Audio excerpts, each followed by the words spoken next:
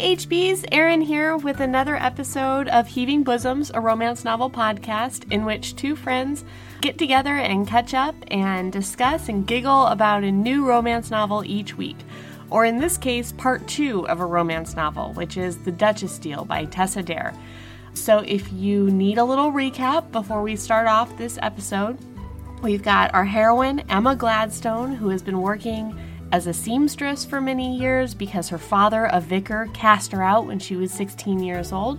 And we've got the Duke of Ashbury, who was a war hero in the Battle of Waterloo and had a mortar explode, badly burning and scarring half of his body. So he got dumped by his first betrothed because she couldn't stand to look at him anymore because he was so badly scarred.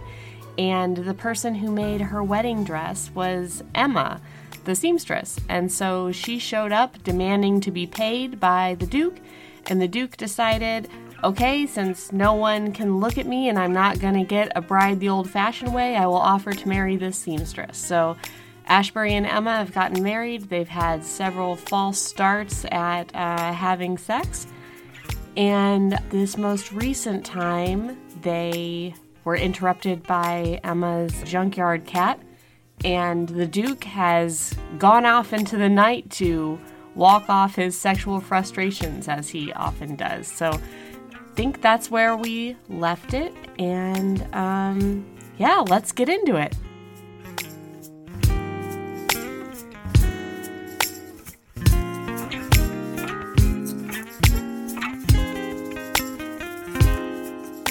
So then she meets up with Davina the next day, Davina the pregnant girl, and they make more plans about them both going to Swanley. She's hoping that she can be pregnant by Christmas so that she and Davina can go and be confined together. Because she finds out that she's not allowed to go anywhere at all until she's pregnant. She needs to stay at the house, trying until she's pregnant. So they get dressed and go to dinner later. She finds out the staff are making more plans for them. She's like, do you find yourself clumsy? She's like, oh, Mary says this. And they're like, we just don't know. Maybe you should trip and fall into his arms. Yeah. She's like trying to create these meet cutes, maybe essentially. they would lock them in the attic for a while. They're like, how do we get them to fall in love? Otherwise, our employment is terrible. Like, he's got to get nicer. Yeah. And so then she goes down to dinner and he is not there. So she's looking around for him, and he's sitting in front of a cold fireplace because the cat is hiding there. And she's like, what are you doing? He's like, shh, I am going to trap this beast because nothing is getting in between us tonight. And she's like, Like, she is so charmed by this, and I don't blame her. He's been there for 4 hours, he says, trying to get the cat to come out so she can trap it. Oh my God. He puts it in a box with like air holes but nothing else, and he's like, he'll be fine. No, not yet. Oh, I thought he did. He does, but as they're sitting there, she finds out about why he curses in only Shakespearean curses, because that's what his father told him to do, and he loves his father more than anything else. In fact, as he was going into his wedding ceremony, he thought to himself, like, turns out I am marrying for love. It's just not her love. It's the love of my father. It's the love of his legacy. It's the love of, wanting to make sure I fulfill my duty. And then she alludes more to the boy, the man, the kid. She talks more about her father turning her out. Yes. That situation, but doesn't reveal the whole thing. And then they catch the cat. He puts it in a box with air holes and a salmon sandwich because she goes and gets sandwiches for them, and they have a little picnic in front of the fireplace to get this fucking cat, and it's so cute. Uh-huh. And then after he catches the cat, he looks at her and he goes, all right, you have 3 minutes. She's like, what? For what? And he's like, well, I'm going to go upstairs and change my shirt and wash my hands, and then I will be in your room. I didn't think room was what we were going to say. Be like, in your vagina. You know what? You got to keep people on their toes, Erin. I'm not always going to go blue. So she turns and dashes up the stairs. It is so cute. Mm-hmm. They're both like itching to be together. So she runs up the stairs, and as he comes into the room, he doesn't knock, he doesn't do anything. He just strides right into her room. She's like furiously trying to unbutton her clothes, and he picks her up by the waist and tosses her onto the bed. and all of my heart palpitations palpitated. And then she's like still trying to get her clothes off, and he's like, don't bother. And then he gets up and he straddles her hips and he rips her bodice down, and the seamstress in her, God bless her, she thinks, oh God, I can mend it tomorrow. And she's like thinking about the thread she'll use, and then he starts kneading her bosom, not like dough at all. And and then I love this because he goes, you like this? And she kind of can't handle herself, and she's like, yes. And he's like, good, I just want to make sure before I do this. And then he gets down and he licks her. And and she's like, I thought you had rules. And he goes, it's not kissing, it's licking and sucking. And then more things happen. And man, that passage I read might have been from this night, but both nights were great. Oh, all the nights, all of them were really, really good. Every time we saw something, it was excellent. Wait. So then she tries to touch him again, and he... Yeah, this is where he threatens to tear her to the bed. I just hadn't highlighted much from the night before, and so it kind of bled into this night. I apologize. Fair. I don't care. It's fine. I mean, it does really heighten it since he's been all up on her titties. Yeah. And then, and so he calls her incredible, like you heard. And then he goes down and he touches her a little bit, and then she felt his tongue there, she says. And it was excellent. And then the perspective shifts seamlessly. It does this throughout the book. It did this in The Kiss. It goes from her perspective, and then it immediately shifts to his, and it's perfect. Same here. And I love his commentary here. I think I have it. Yeah. So his commentary here about like bringing a woman to orgasm. He goes, bringing a woman to orgasm had always been a particular pleasure for him. With most women he'd known, even if no deep affection was involved, a climax required a bit more than a skilled tongue and fingers. It took closeness, trust, intimacy. Feeling a woman come beneath his hand, his mouth, his body, well, it made him feel like king of the planet, of course. But it also made him feel connected, human. Now he was a monster. What woman would allow this scarred, repulsive face between her thighs? Emma would, apparently. Whether that labeled her a lunatic or a fool, he would decide later. She was likely both. He'd convinced her to marry him after all. And I just love it because it's, first of all, it's so true. There has to be something, unless you're really working at it. I don't know. But I just love the commentary, and I love the thought it shows from him. You know what I mean? Especially for like an England Times chap. It was just so good. The sex scene in here was so good. The next thing that happens is he goes out again, doing some vigilante stuff. Yeah, except now he's just like skipping in the town. He's just doing a jaunt. Can't wait to find somebody to beat up. I don't even know if he wants to beat anybody up here. He's just going for a goddamn walk this time. And he runs into Tom. Tom is so cute. So he's like an 11-year-old boy, and he's just like, hey, oi. You're the monster of Mayfair. And he's like, no, I am not. Of course not. No, you definitely are. Like, you're definitely fearsome and ugly, just like the papers said. You got your hat, you got your cloak. And he's just like, get out of here. And he's like following him. And he's like, well, where are we going tonight? What's going on? And he's like, I just want to, there is no we. Yeah. I just want to live my life. And the kid's like, I want to see you beat up somebody who like really deserves it. Yeah. Should we find like a bad dude? Yeah.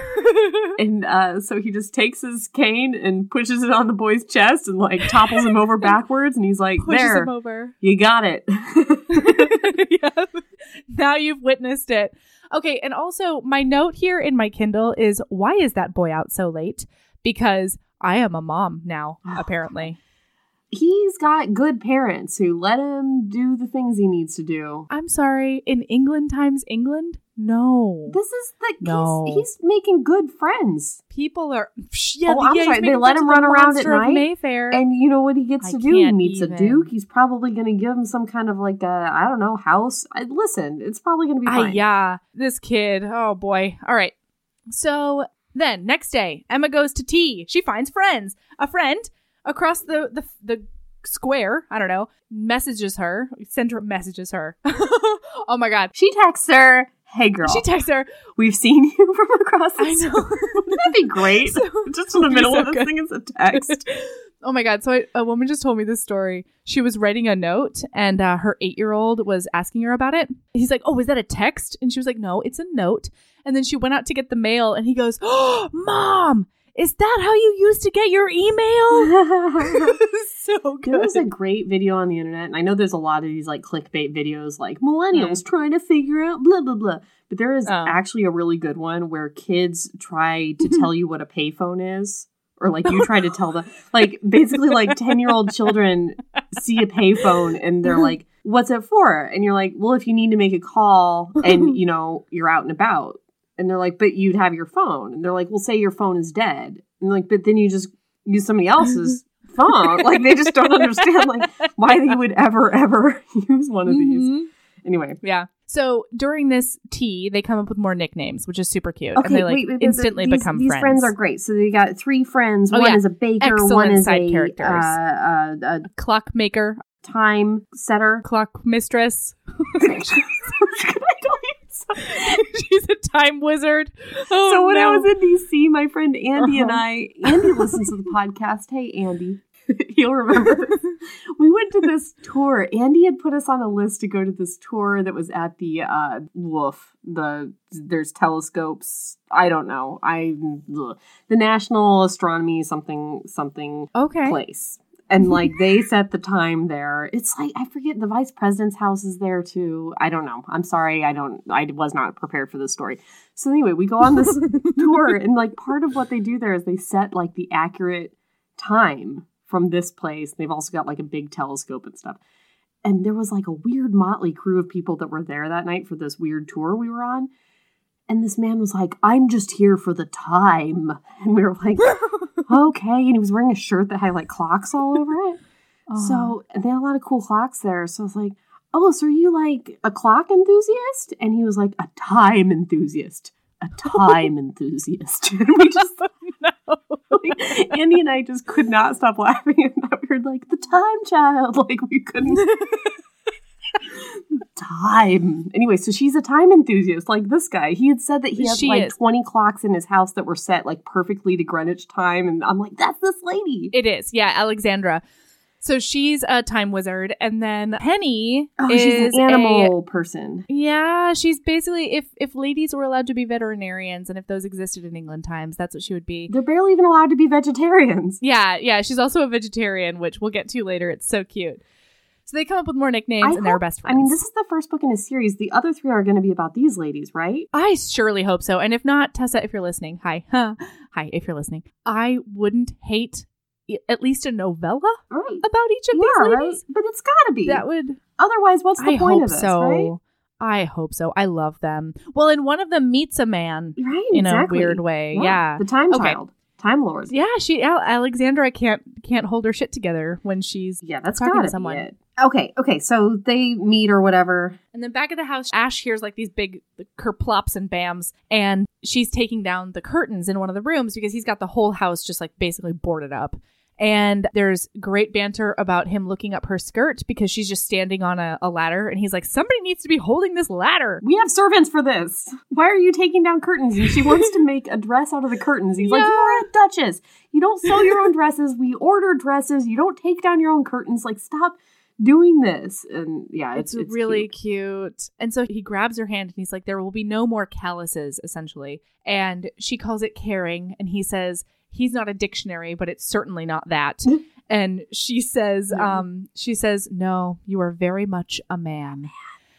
and everyone loved it. So then they go out to her cottage. And then they hold hands. No. Sorry. Do not skip over when they held hands. Yes. It was so cute. Oh, it was good in the early morning light streaming in through the window because she'd taken wisps of her hair curtains down. She said that it needed to be lighter in there. He can't always be in the darkness. And he's like, yeah, I can. And they hold hands, they lock eyes, and he's like, this is so dangerous. We shouldn't be doing this because we've got to part ways as soon as you get knocked up. And she's like, yes, precautions. And then they part. Okay. And then they go to Swanley. So they go and they get marooned by their driver. Yeah. So they go out there so that she can write down all the improvements that need to be made because there's no furniture, there's no linens, There's nothing nothing in this house. It's There's an no old country wood house. in this house. Yeah, no wood. There's no nothing.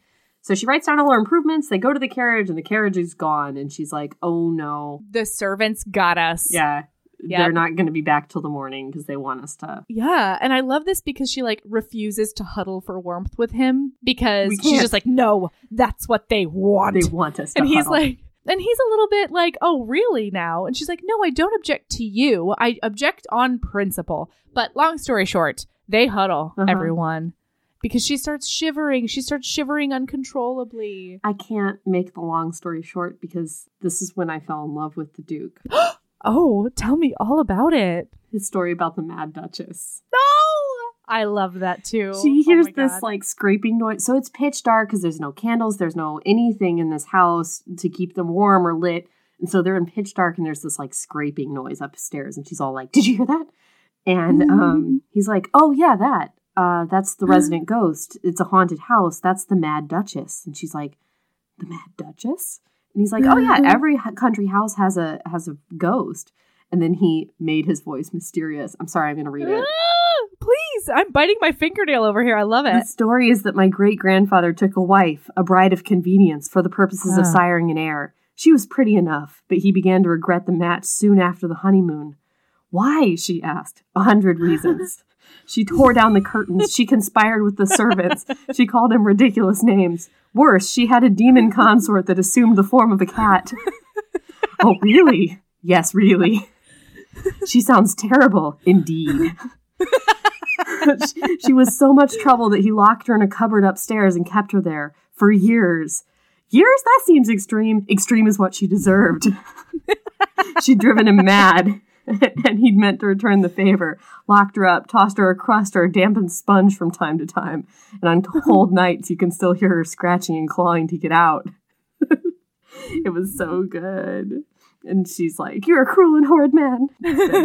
Oh my gosh, it is really good. And you know what? This should be when you fall in love with him because this is basically David running Rue's social media account. This is David doing everything David does. Like, you think Rue's social media account is the beginning and end? No. This is constant. This is my life. Yeah. I love it so you much. know, he hides constantly in the house. I've told you this, right? What? Oh my God. No. Like, it's just like a constant thing. Anytime where his car is in the driveway, I don't have eyes on him, he's hiding. And he's going to jump out at me. It's like a constant thing. He will wait. Okay, I would hate that. I almost punched my foreign exchange student in the face. Like I did. Is that punch story her in the face. related or just? Yeah, she jumped out at me and she never did it again because I just reflexively punched her in the face. I'm sorry, Lun. I'm glad that I didn't break your nose. He will hide under the bed for like an hour to like commit to this. And one time I was home and his car was in the driveway and I knew he was hiding and I was skulking around the house and I'm like, "I know you're hiding. You know, this is bullshit." And like I looked in every closet and under everything, and I went into the backyard. I went everywhere, and I was like, "I know you're in here, motherfucker! Like I know that you're hiding." And like he's done this where it's been like a long time. So finally, I just sat in the middle of the basement and I turned on like The Bachelor, and I just kept loudly being like, "I'm gonna know if you're behind me," you know. And after like an hour and a half, I called him. Because I thought maybe his phone would go off. And he's like, "What's up?" And I was like, "I know you're here. Where are you?" And he's like, "I'm at Buffalo Wild Wings with Chuck. We're watching a game or whatever." And I was like, oh, cool. And he was laughing so hard. He's like, "You thought I was hiding in the house? For how long?" It was like an hour and a half. I had all the lights on. Like every light in the house was on. It was bad. Oh, Felt like an idiot. so funny. He's conditioned you. He really has. He loved it. Oh my God, that's incredible. Yes, this is my everyday. Okay, so she's cold. He holds her. Then they fall asleep. She wakes up and she's like, "Oh, I have to make myself pretty for when he wakes up." And she fixes her hair and pinches some her cheeks and everything. Puts and her hands under her face. Pretending to be asleep all daintily. And then he wakes up, looks at her, and he goes, good morning. I'm dying for a piss. And he's like, oh, is it morning? Yeah. She does that thing where women sneak out and brush their teeth and then sneak back in.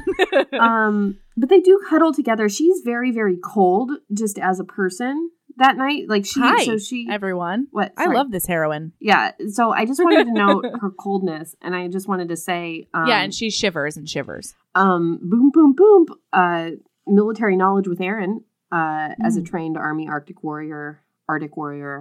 Don't say the C in Arctic. I gotta get my. Oh my God, you Arctic warrior. So listen, guys, if you have been a cold weather injury in the past, which this woman has been, you are at a much higher risk to be a cold weather injury in the future. So a lot of times that poor Emma is shivering or later on fainting or losing feeling in her toes and fingers, there is no weather that is too cold. There is just not enough gear, and Emma almost never has enough gear.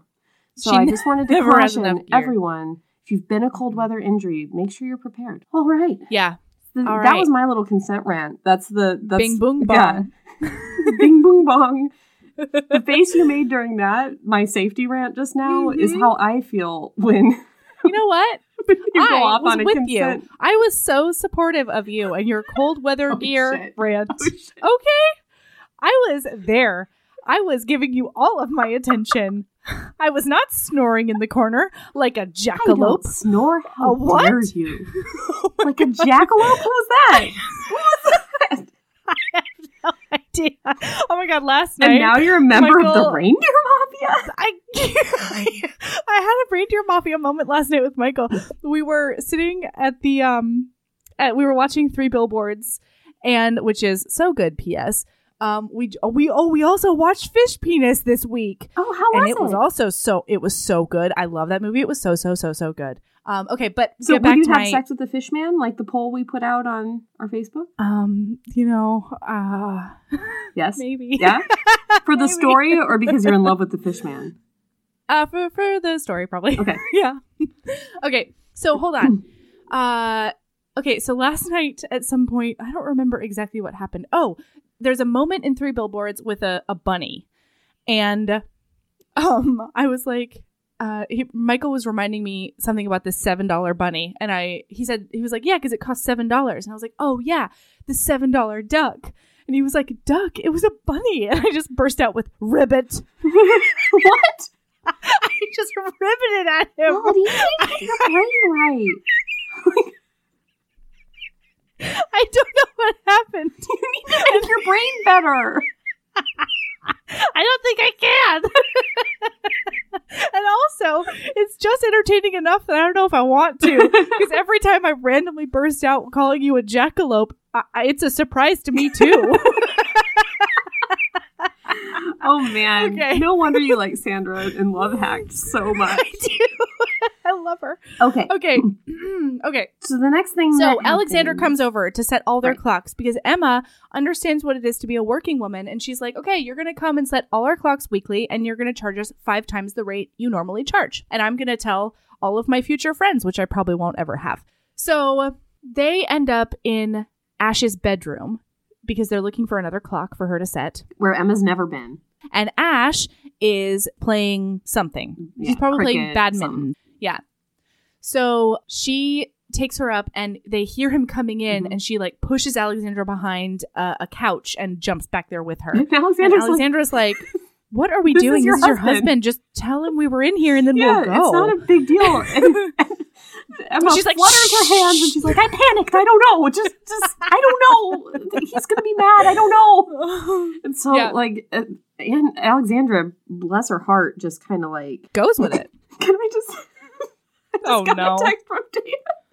It says, hello, are you talking in the internet right now? He doesn't understand. Are you talking in the internet? Okay. So joke's on him. I can't text him back because I'm talking on the internet. It's true. It's true. Okay. So he comes in and she watches him. He starts undressing so that he can like take an England Times sponge bath. And he starts disrobing, and she sees the rest of his scars on his back. And she's like, oh my God, this is so much more than I originally thought. Like, wow. She's really floored by it. And she's also really impressed and even more attracted to him because she's like, look at all the things he's overcome. Right. Look at all this nonsense. Because there's like literally chunks of him missing. Yeah. Oh, my poor darling. Not that darling pain, angel.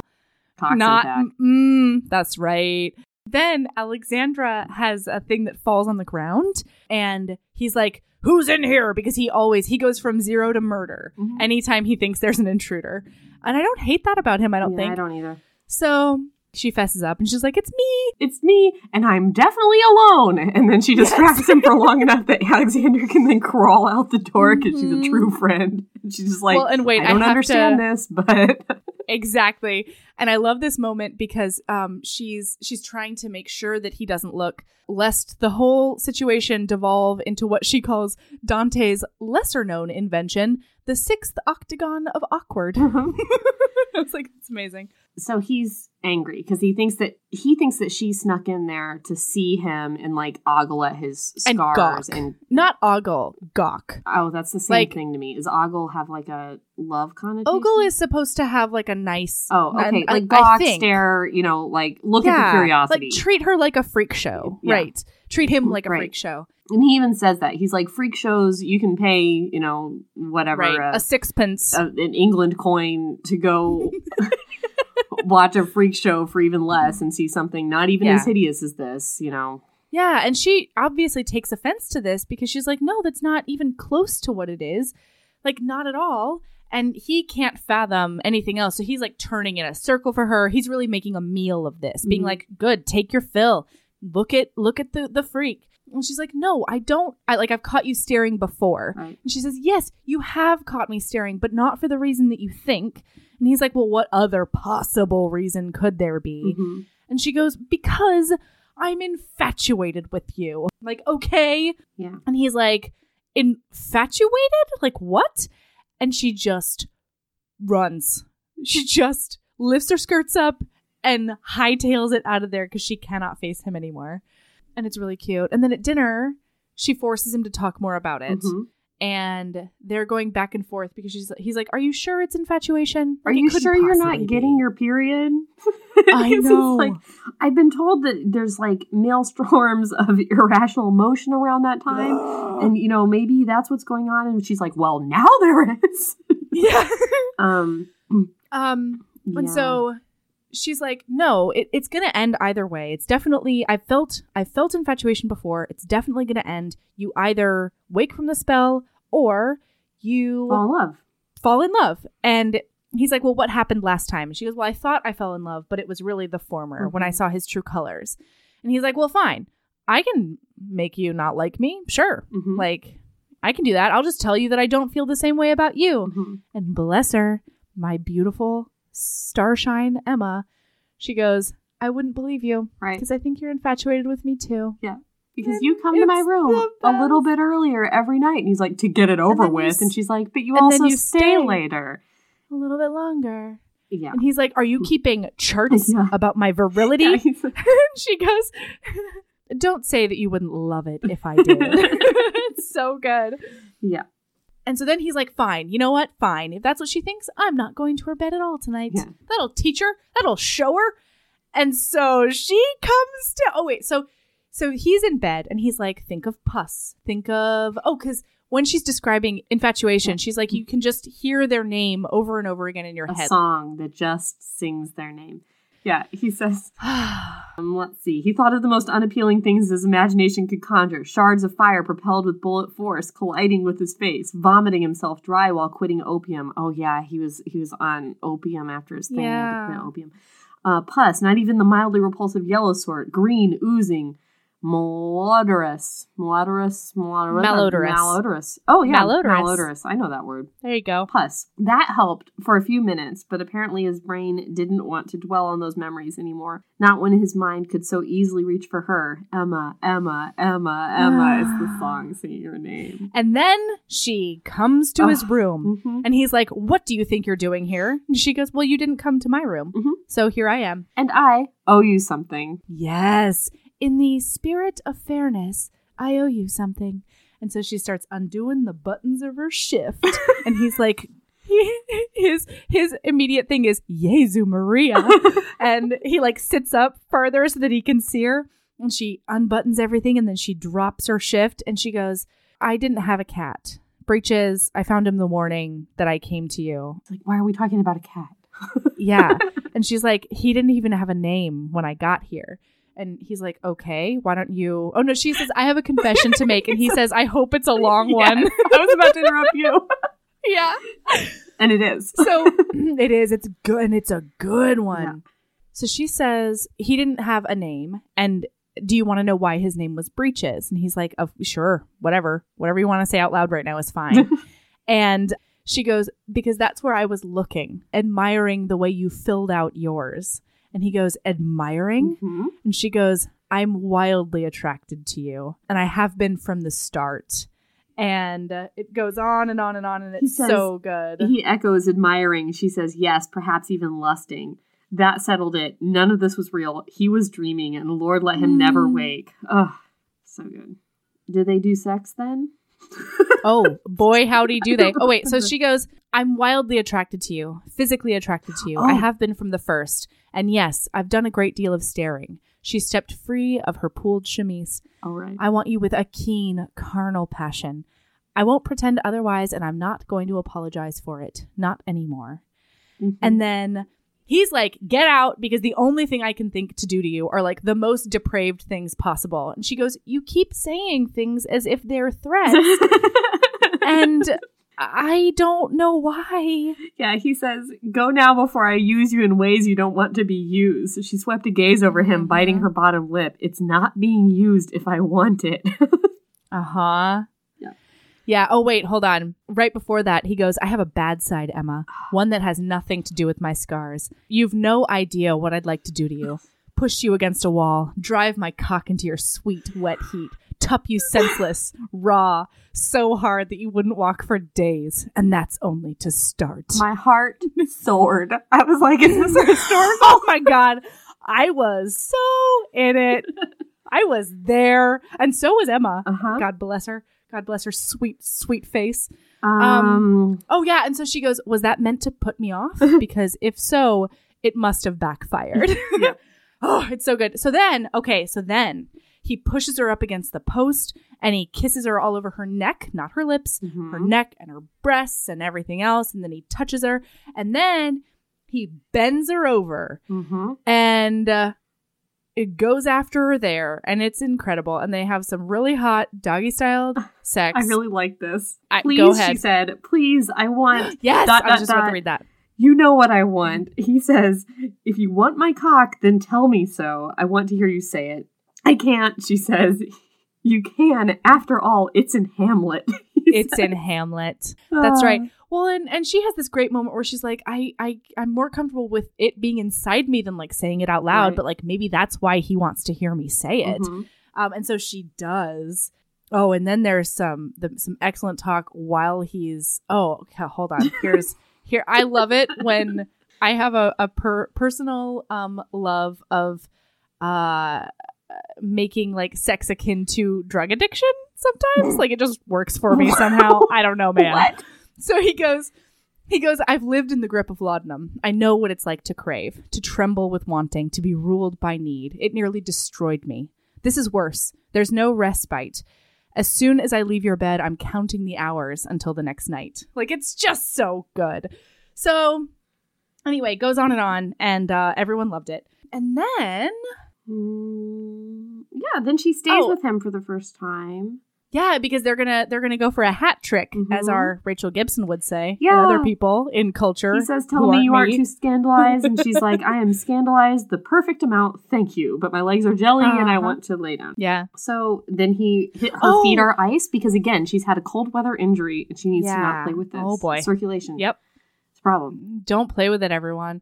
So he starts rubbing her feet and then he's like, tell me about this boy. And I love this PS because she's like, why would you want me to do that? And he's like, because I want to write them down. I love keeping track of the people I hate. He said this earlier. I like to write it down in little books and pore over it and like laugh ominously. Yeah. It's so funny.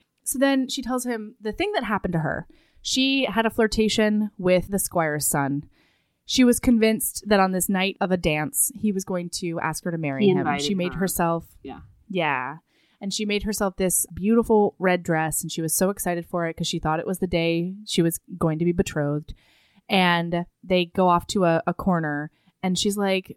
Then he started kissing me, and then it went further. And even then, I really thought he was just going to ask me to marry him after. Mm-hmm. Like, I was so dumb. He was taken by the romance of it all. Yeah, just like she was. But turns out, no, he's an asshole. And so... They were caught. And her vicar father called her a Jezebel and a strumpet, told her no man would ever want her, and threw her out into the England Times winter. Yes. Which is colder than the current England Times winter. Oh, I mean, you know what? She had slippers on at the very least. Gear not up to gear. None No gear at all. No gear. Then. Yeah, she may well have been just naked. Like she may as well. Oh. Anyway, what she was wearing was probably worse than being naked because it was probably a lot of silk and cotton and that kind of thing. Oh yeah. So. Oh, because this all starts because he's rubbing her feet and she's like, no, don't touch that one. I'm missing a toe and it's unsightly and I don't want you to see it. And he's like, first of all, that's hilarious. Take a seat. Yeah. But it was so cold that on her walk to London, she had to walk from Hertfordshire all the way to London, which is probably several London miles. I don't know. So he is livid. She falls asleep and he goes to haunt her father. She goes all the way to Hertfordshire to the vicarage, climbs in his window, and freaks the fuck out at him. Wakes him in the middle of the night, and he's like, I'm a demon from hell. You did your daughter wrong, and you're going to hell unless you make amends with her, unless you're truly repentant and sorry and all the things. He really wanted to kill him. He's so funny in this scene. I just loved how funny he was. Yes, he's cursing only in Shakespeare. He's hilarious. It's so good. I was thoroughly charmed. You need to buy this book immediately and read it if you haven't. He says something about how he has to go back to hell and like file a bunch of paperwork. Yes. Oh yeah, because hell is flaming brimstone and bureaucracy. Yeah. He's basically like, all right, I'm ready to take you to hell. And he's like, well, why are you going to hell? And he's like, because what you did to your daughter. And then he's like, wait a minute, what day is it? And this guy's like, Thursday. And he's like, Thursday, cock it. You know, like, got the wrong day. But I'll be back. It's a devil of a delay when there's so much to be done. Once you arrive in the internal furnace, there are sinful debts to be settled, hell to pay. It's not merely a saying. Then there are papers to be signed and filed. And he's like, papers to be filed? And he's like, naturally. It should come as no surprise to learn that hell is a vast, inefficient bureaucracy. It's amazing.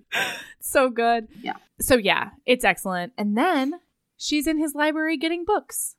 And we have another patented Tessa Dare nerdgasm moment that I was so into. I don't even know what he walks in. What is this? Oh, he walks into his library and she's getting books down to be like, what do I want to read? Because let's review. He won't let her sew and she has nothing to do all day.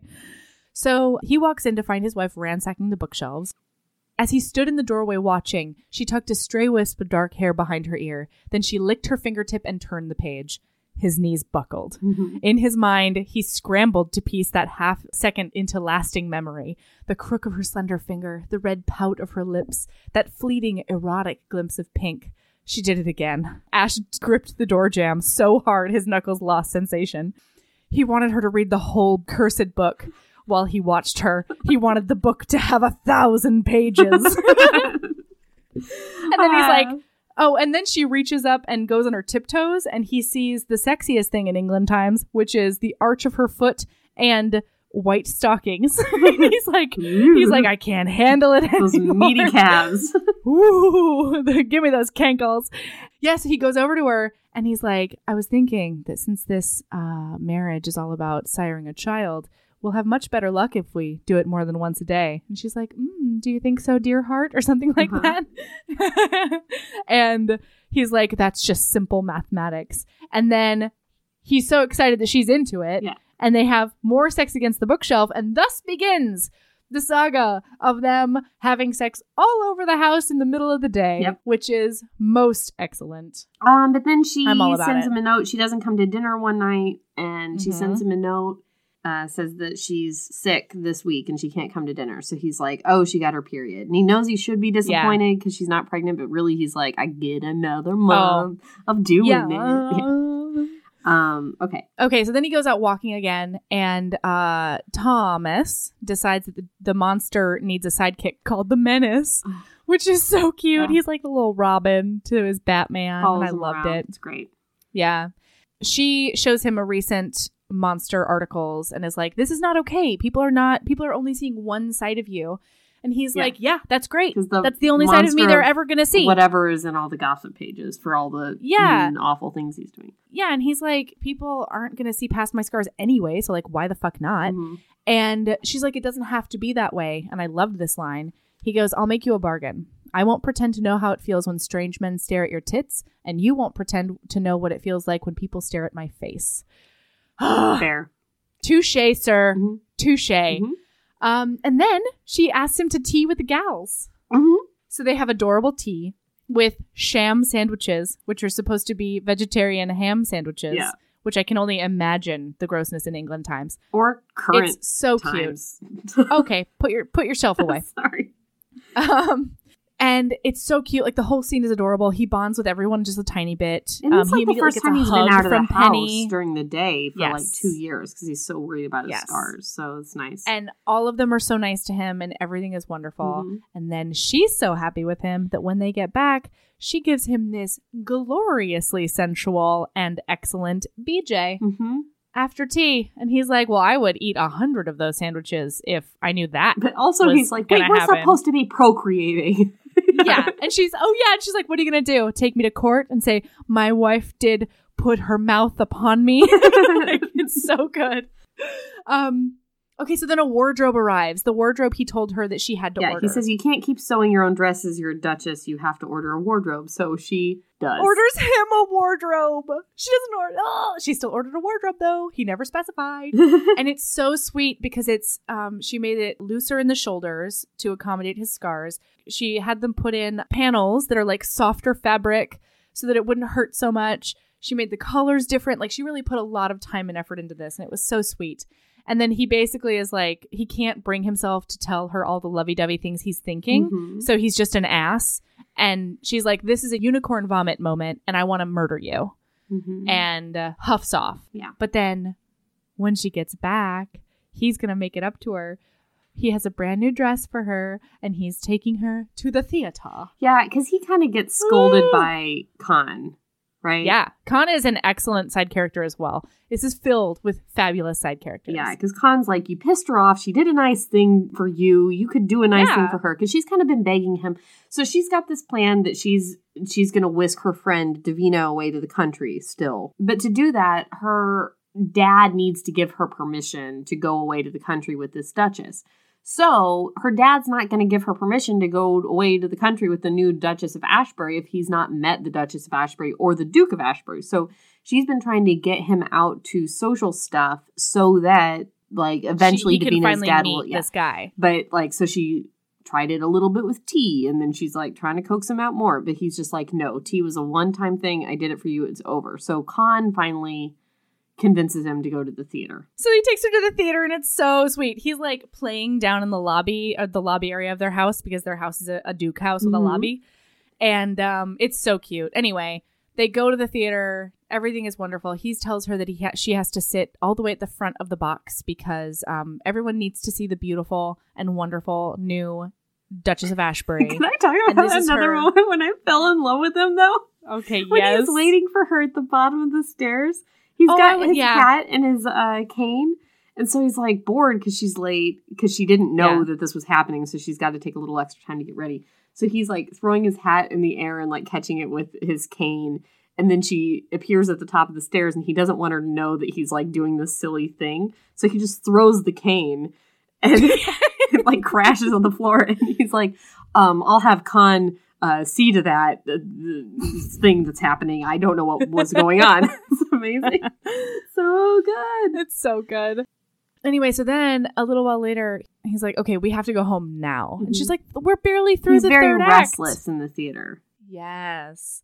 And she's like, we're barely through the third act. And he goes, you're going to want to go home as well. Otherwise, you're going to slide over here onto my lap so I can take you right in this theater. And she goes, you keep saying things that only intrigue me. I want to say one more thing.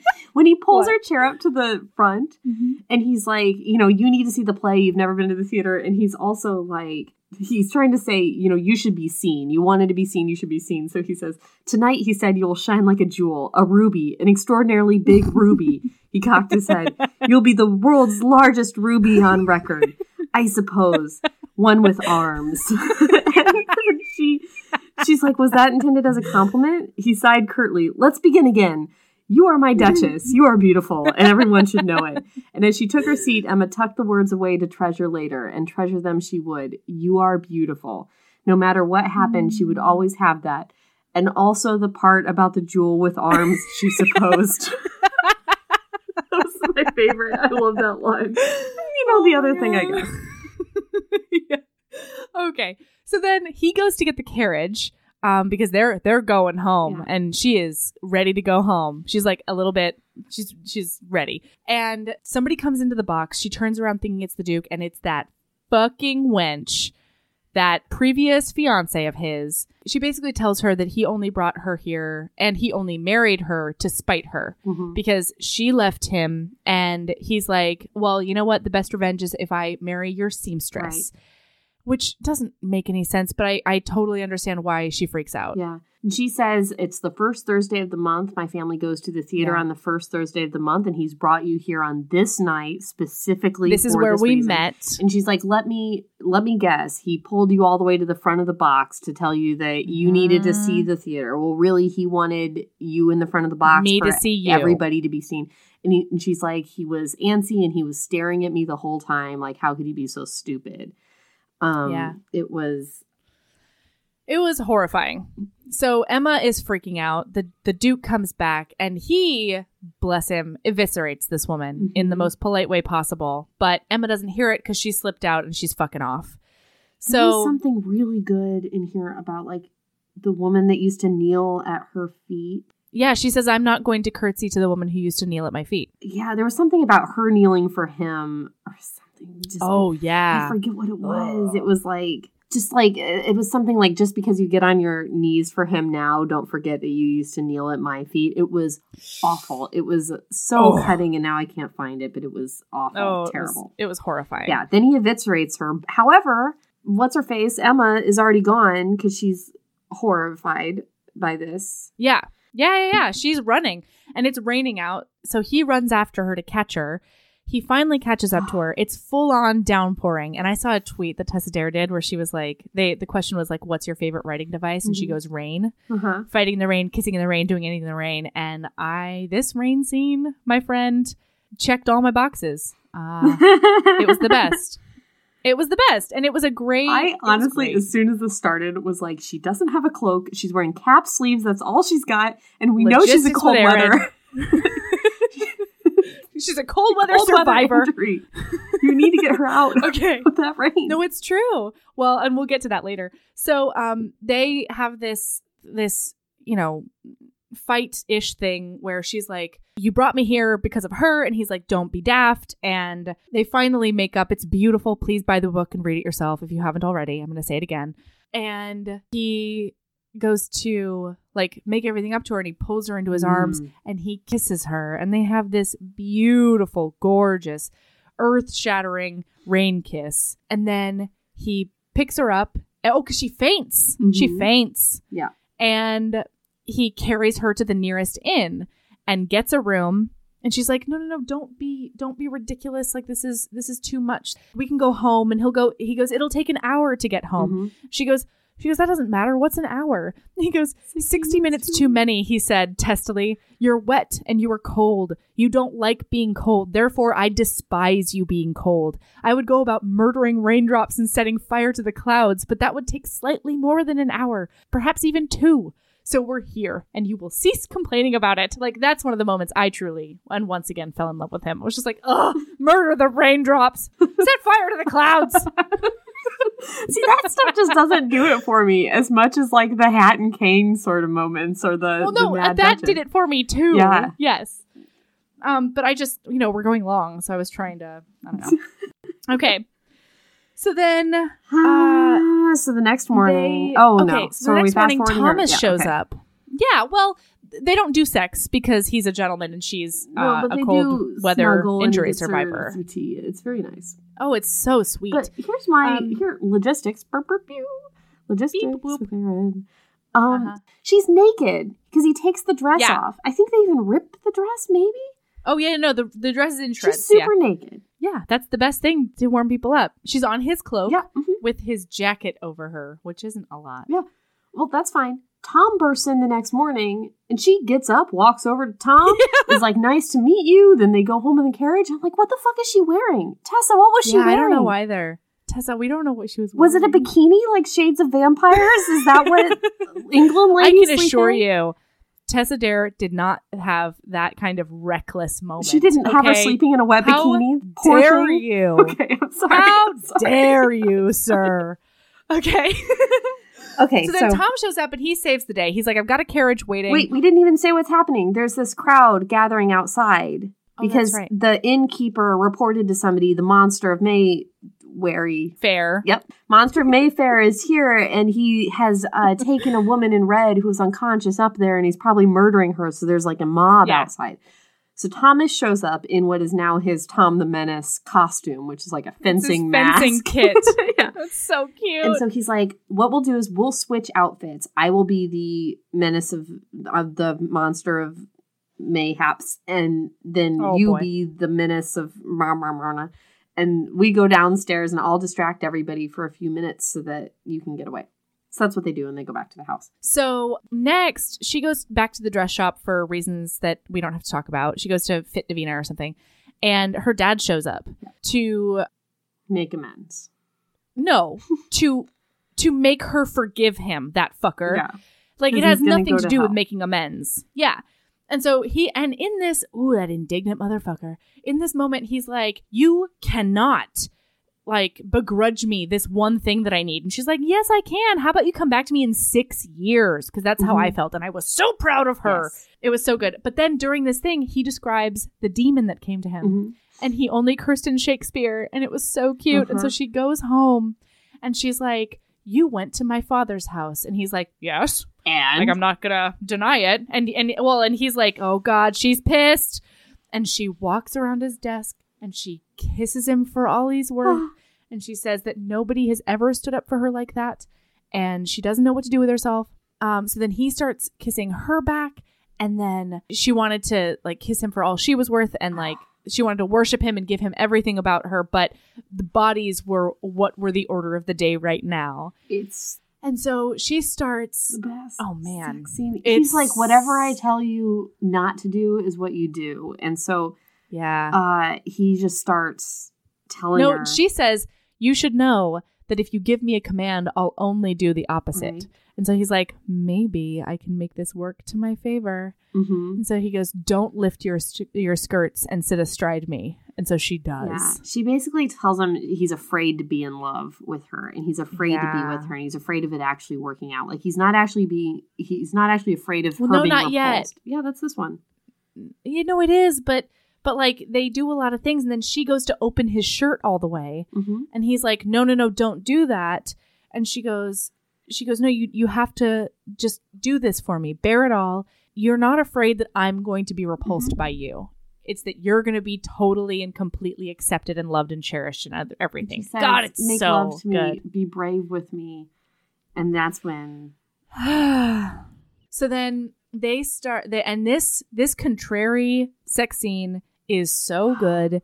He has her touch herself. Yeah, he has like, her don't touch me. Finger don't herself. Touch me everywhere. And then she touches him on his gnarly side. It's Wait, so and good. then she starts kissing up and down. Oh, because he says, kiss me. Mm-hmm. He says, don't kiss me. And so she lavished both sides of him with equal attention and sweet, sweet tenderness until he felt his two halves knitting together in the center, somewhere close to his heart. This is the kind of scar licking that you can get down with. Oh my God. She didn't fetishize him. She was truly just equal attention loving to his him. whole body. That's what like she would love. anybody. Yes.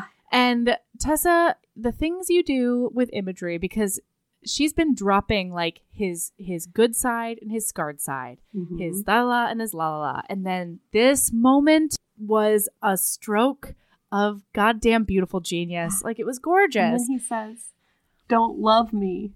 And she's like, "Too late." And he's like, "Don't tell me the words." And she's like, "I love you. And he's like, "I love you too." Oh. We loves each other. It's so good. So then they come apart with each other.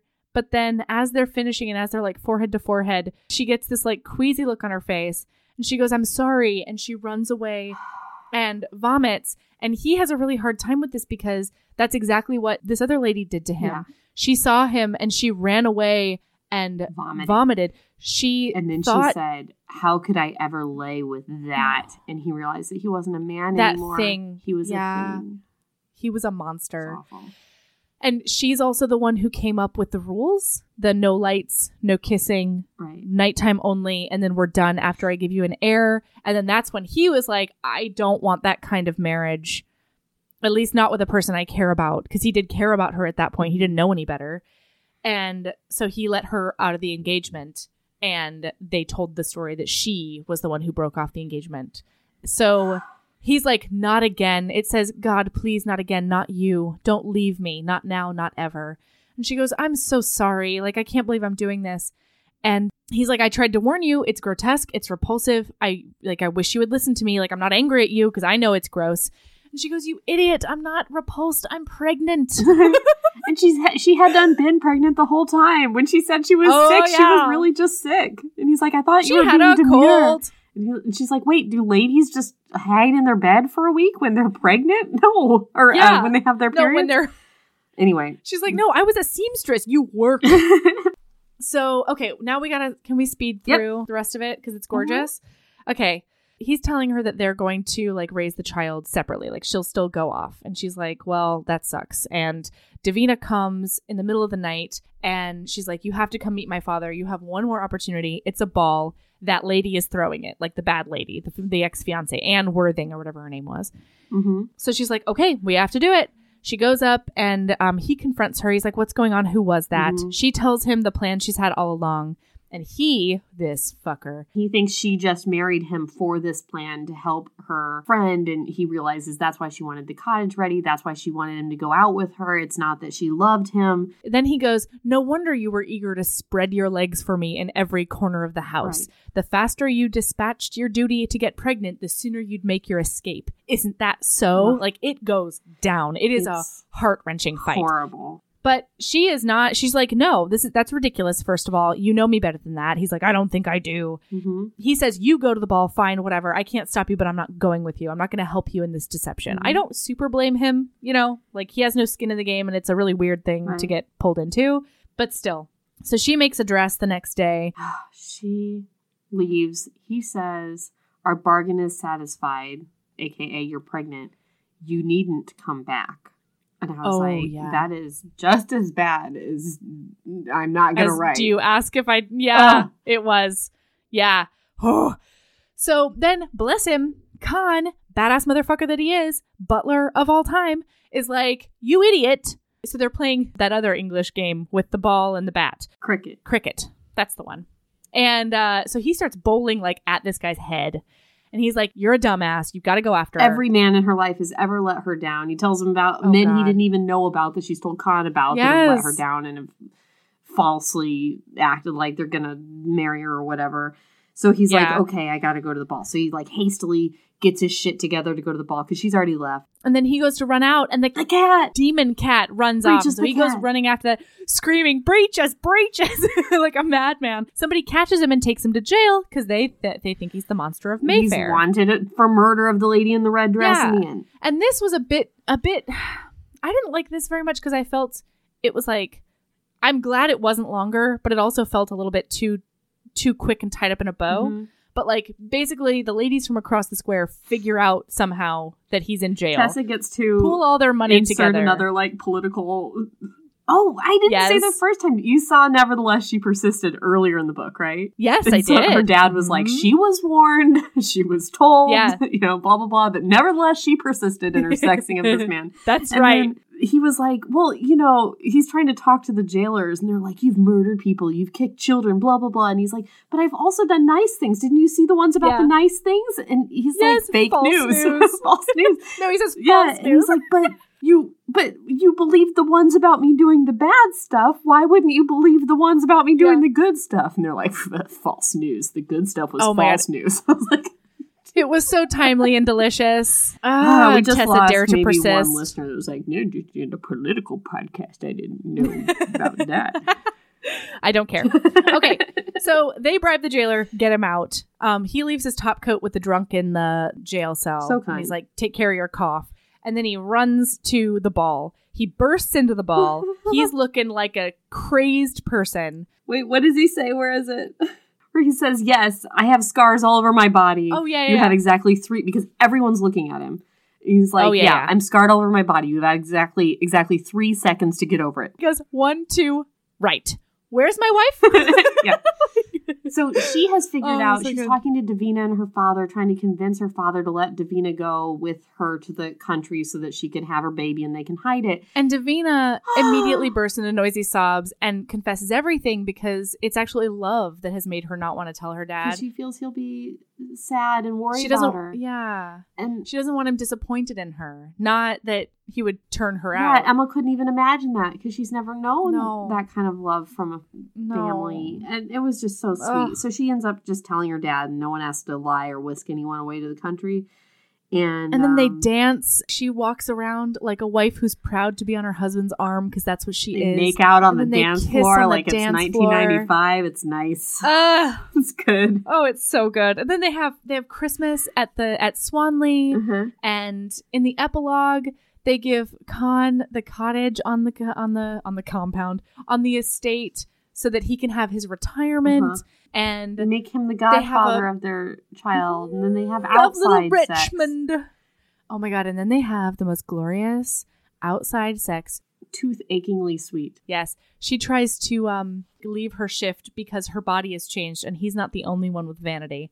And he's like, I am not even going to dignify that with conversation. Like, take it off, woman. It's so good. And then Tessa did something that I love. She had them have a simultaneous orgasm, but she also said how rare those are. She acknowledged that is rare. It's not a thing that happens most of the time, everybody. Unlike 50 fucking shades of all the awful. Like, thank you for giving it to us because it does happen, but acknowledging that it's a unicorn. Thank you. And that's it. Go read the book. Go buy the book. Read this buy book. 3 copies. Keep them in your house so that when your friends come over, you can give them away. Like, be a friend, everybody. Oh, also, have extra copies of this lying around. I was just sitting here thinking, okay, who recommended this book to us? Who was our reviewer that recommended this book? It was Tessa fucking Dare. That's who recommended this book. That's right. She commented on our Facebook thing for When a Scott Dies or Not, and she's like, hey guys, you should read The Duchess Deal Thanks for the shout out. Which is shameless promotion of her newest book. Like, we see you, Tessa. We know what the deal is, but we do not care. But also, here's the thing. We are here for it. Well, and we also did it on a date where I had another Tessa Dare book scheduled. So, like, she didn't usurp another author. Read, but it was going to be the Huntress of something or other, which I'm sure is fan-fucking-phenomenal anyway. That's not how that goes. That's okay. Fan-phenomenal. Fan-fucking-phenomenal. There we go. So, yeah, our esteemed listener, Tessa Dare. Can't. I don't think she actually listens. I don't think she does. First, I would die. First, we have Miss Price. Now we have Miss Dare. I know. God, I know. Damn it. Okay, do you have a lady love, self-love? Fuck. It's okay. I heard something this week that I want to share. Yeah. I had a total crash this week. I haven't been sleeping. I've been working too much. I've been overextending myself in myriad ways, as I usually do. But the problem is you can burn the candle at both ends and kind of like keep it going, but you can't just like toss it into the fire and expect to like still live. Yes. So like I wasn't eating, I wasn't hydrating, I wasn't sleeping, it was real bad. And I ended up in like a shaking fetal position, hypoglycemic situation earlier this week. Don't do that. And then I re-listened to Elizabeth Gilbert's podcast, the last one in the last season of Magic Lessons. She has a delightful podcast. And I didn't research this well enough. I don't remember who she was talking to. I do not know who these quotes are by. But you know that quotation that's like, you have to give up being perfect to be good? Do you know what I'm talking about? Yes. I don't know who said it, but you know that thing like you have to give up perfect to be good. Then one of their other friends, another probably famous person who I don't know who it is, added to that and said, not only do you have to give up being perfect to be good, you have to give up being good to be free. Oh, shit. Yeah. Just let that wash over you for a little bit. Right? Yeah. Yeah. So that's my lady love this week. I was like, that was such a light bulb for me. So there you go. Yeah. And I wish I know who said it, but I don't. And unfortunately, my phone's on FaceTime, and that's where my podcasts are. So no, you know what? I'll make sure to put it in the episode notes. Cool. So you can find it there. Okay, you know what? I do have a lady love, and it is that book that you sent me. What book I sent you? Forever ago. You Beauty sent and the me a Mustache? book. By Penny Reed? No. Damn it! No, it's the Sorry. I can't even. It's You're my gonna favorite. know. I know. You're gonna know what it's called, but you sent it to me when I was in a different, like, crazy rough patch. It might have been when I had the miscarriage before Ember. Oh, the Illustrated Guide to Enlightenment or whatever? Yes. Yes. Illustrated Guide to Enlightenment by. I don't know. We'll put it in the episode I'm notes. sitting in my bookshelf, though. I should be able to find it. Anyway, I'll put it in the episode Okay. notes. It's an incredible book by Here it is. like a Your Buddhist Illustrated thinker. Guide to Becoming One with the Universe by Yumi. No. That's not it? No. Oh, No, are you it's talking the about the one- Pema Chodron book that I sent you? Yes. Okay, I don't remember Yes. which one. Probably When Things Fall Apart. Yes, it is when Yeah, things fall Ani apart. Pema Yes. is a Buddhist nun, an American Buddhist nun. I think the first Tibetan Buddhist nun who's an American, and she's phenomenal. She's not the only, but I think she was the first. Yeah. She's got lots of great programs out there. I recently took one of her courses that she put out for her 80th birthday. Anyway, sorry. Yep. Oh my It's a great gosh. book. So I was going through When Things Fall Apart because I needed to, and there's just there was the smallest little notion in there that I latched onto, which is I'm gonna botch it, but I'm gonna try. There's the sky, and bad things are the cloud. I got it. Yeah, go ahead. Things that happen to you are the weather, but you're the sky, and the weather doesn't change the sky. You are the sky. You are not the weather. Yeah. Oh God! And right before you sent me the book, you said that to me, and like I'm getting a little teary right now, just remembering like the way that it helped me in that moment. And yeah, so I have two lady loves. One is When Things Fall Apart, but the other one is Get Yourself a Friend Like Erin McCarthy.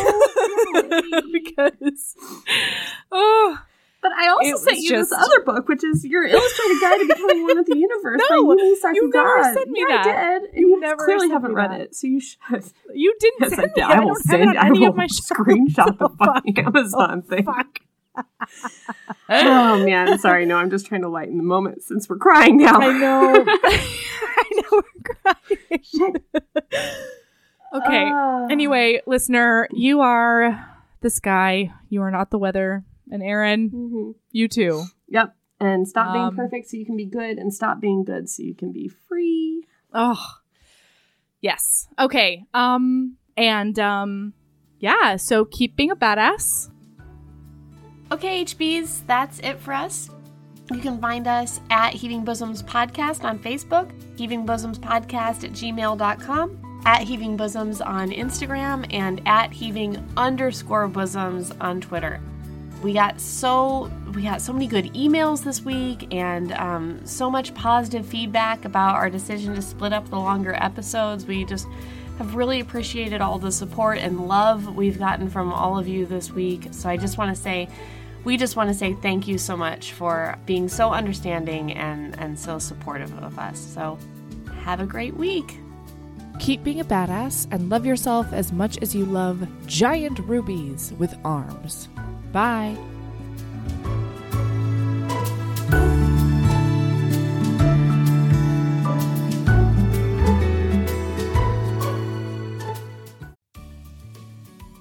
Hey, you.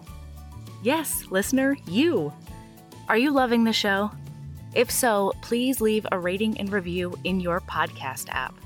The 90 seconds you take to say something nice not only helps new people find the show, but it makes me super smile over at HBHQ. Also, I've had a few people ask, and the answer is yes. We are still doing the 5-star bribe.